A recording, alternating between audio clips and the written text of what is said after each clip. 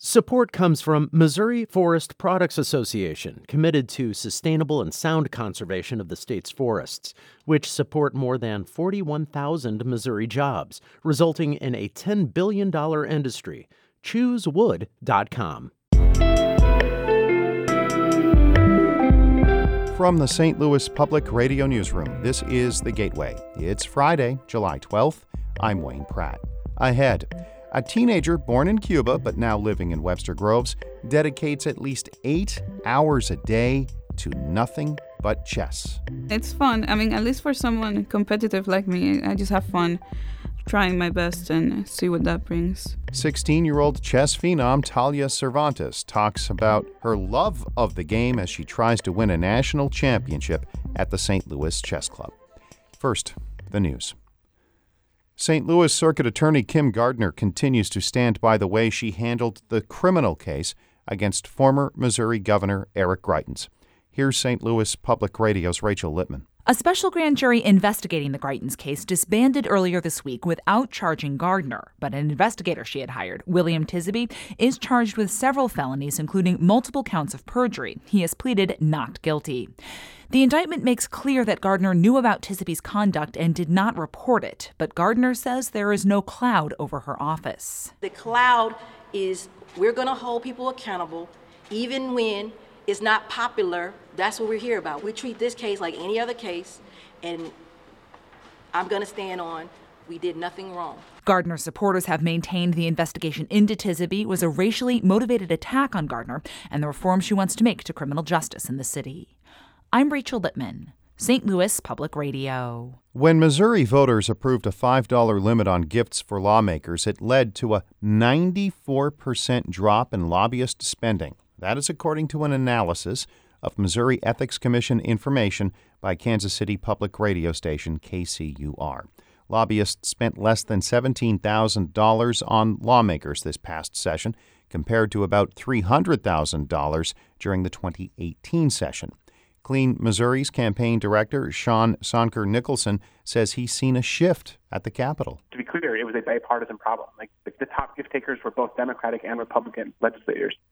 Those gifts used to include concert tickets and steak dinners, which he says allowed lobbyists to wield influence.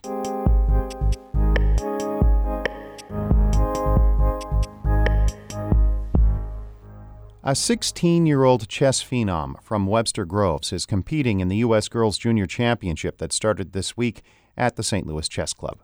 Talia Cervantes started playing while her family was still living in Cuba. Her international success prompted them to move to the U.S. 5 years ago.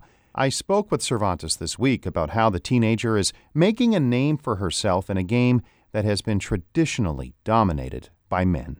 More and more women are starting to pick up chess.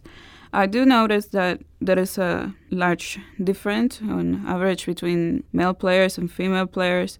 I don't think that's an issue, really. If they want to play chess, then sure, go for it. If they don't, they probably picked up some other very nice career. I think it's important to just play and focus on that. Doesn't matter who your opponent is, just look at the board. Who are your role models in chess?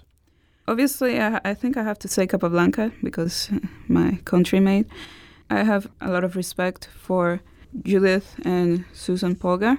Susan Polgar, she's my coach, and I have scholarships for her chess programs in Webster University. I also have a lot of respect for Bobby Fischer. He has been my idol since I picked up chess. A few years ago, I started to develop a lot of love for Boris Spassky. He was the world champion before Bobby Fischer. I think we have a lot of similarities on our style and understanding of chess, train of thought. I just love to watch his games and read interviews about all of them. It just makes me happy. What brought you here specifically? My family and I, we were looking for better opportunities. And soon we fell in love with St. Louis because of the St. Louis Chess Club and the many opportunities that we saw for chess. How long were you playing in Cuba before you moved here? I played chess in Cuba for 5 years, and I moved to the United States in 2014. Tell me about the competition in Cuba. How would you best describe it? Obviously, it's very tough. I think it's a very good country for chess. Maybe not one of the top, but definitely chess is very appreciated there. I was one of the best juniors in Havana and maybe in the country. I wasn't good enough at the time to get to the Olympic team, but I always looked up to them, I admired them, and up to this day, they're very strong players. How much are you committing to chess a week? Usually on a regular training day, I would probably spend around 8 hours studying chess. Is it fun? Always, yeah, it's fun. I mean, at least for someone competitive like me, I just have fun trying my best and see what that brings. Chess is something that ran in your family? Is that a fair Not assessment? really.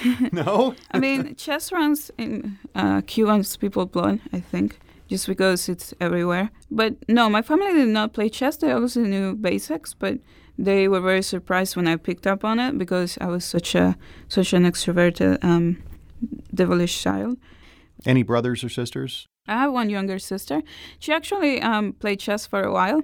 She was very, very talented, probably even more talented than I am. She actually studied chess for, I think, 2 months after she realized that I was playing tournaments abroad and she wanted to do so. She just won like a national event and then got to go to Pan American tournaments. She quit after because she just wasn't really interested in it. That's Webster Groves teenager Talia Cervantes talking about her love of chess. She played to a draw yesterday in her first game of this year's U.S. Girls Junior Championship, which is being held at the St. Louis Chess Club. I thank Maria Altman for her help in editing that report. Shula Newman is the executive editor of St. Louis Public Radio. Music by Ryan McNeely of Adult Fur. I'm Wayne Pratt, and from the St. Louis Public Radio Newsroom, this has been The Gateway. Support comes from Mosby Building Arts, a design-build company committed to remodeling the right way. Visit callmosby.com to get project inspiration for any room of your house.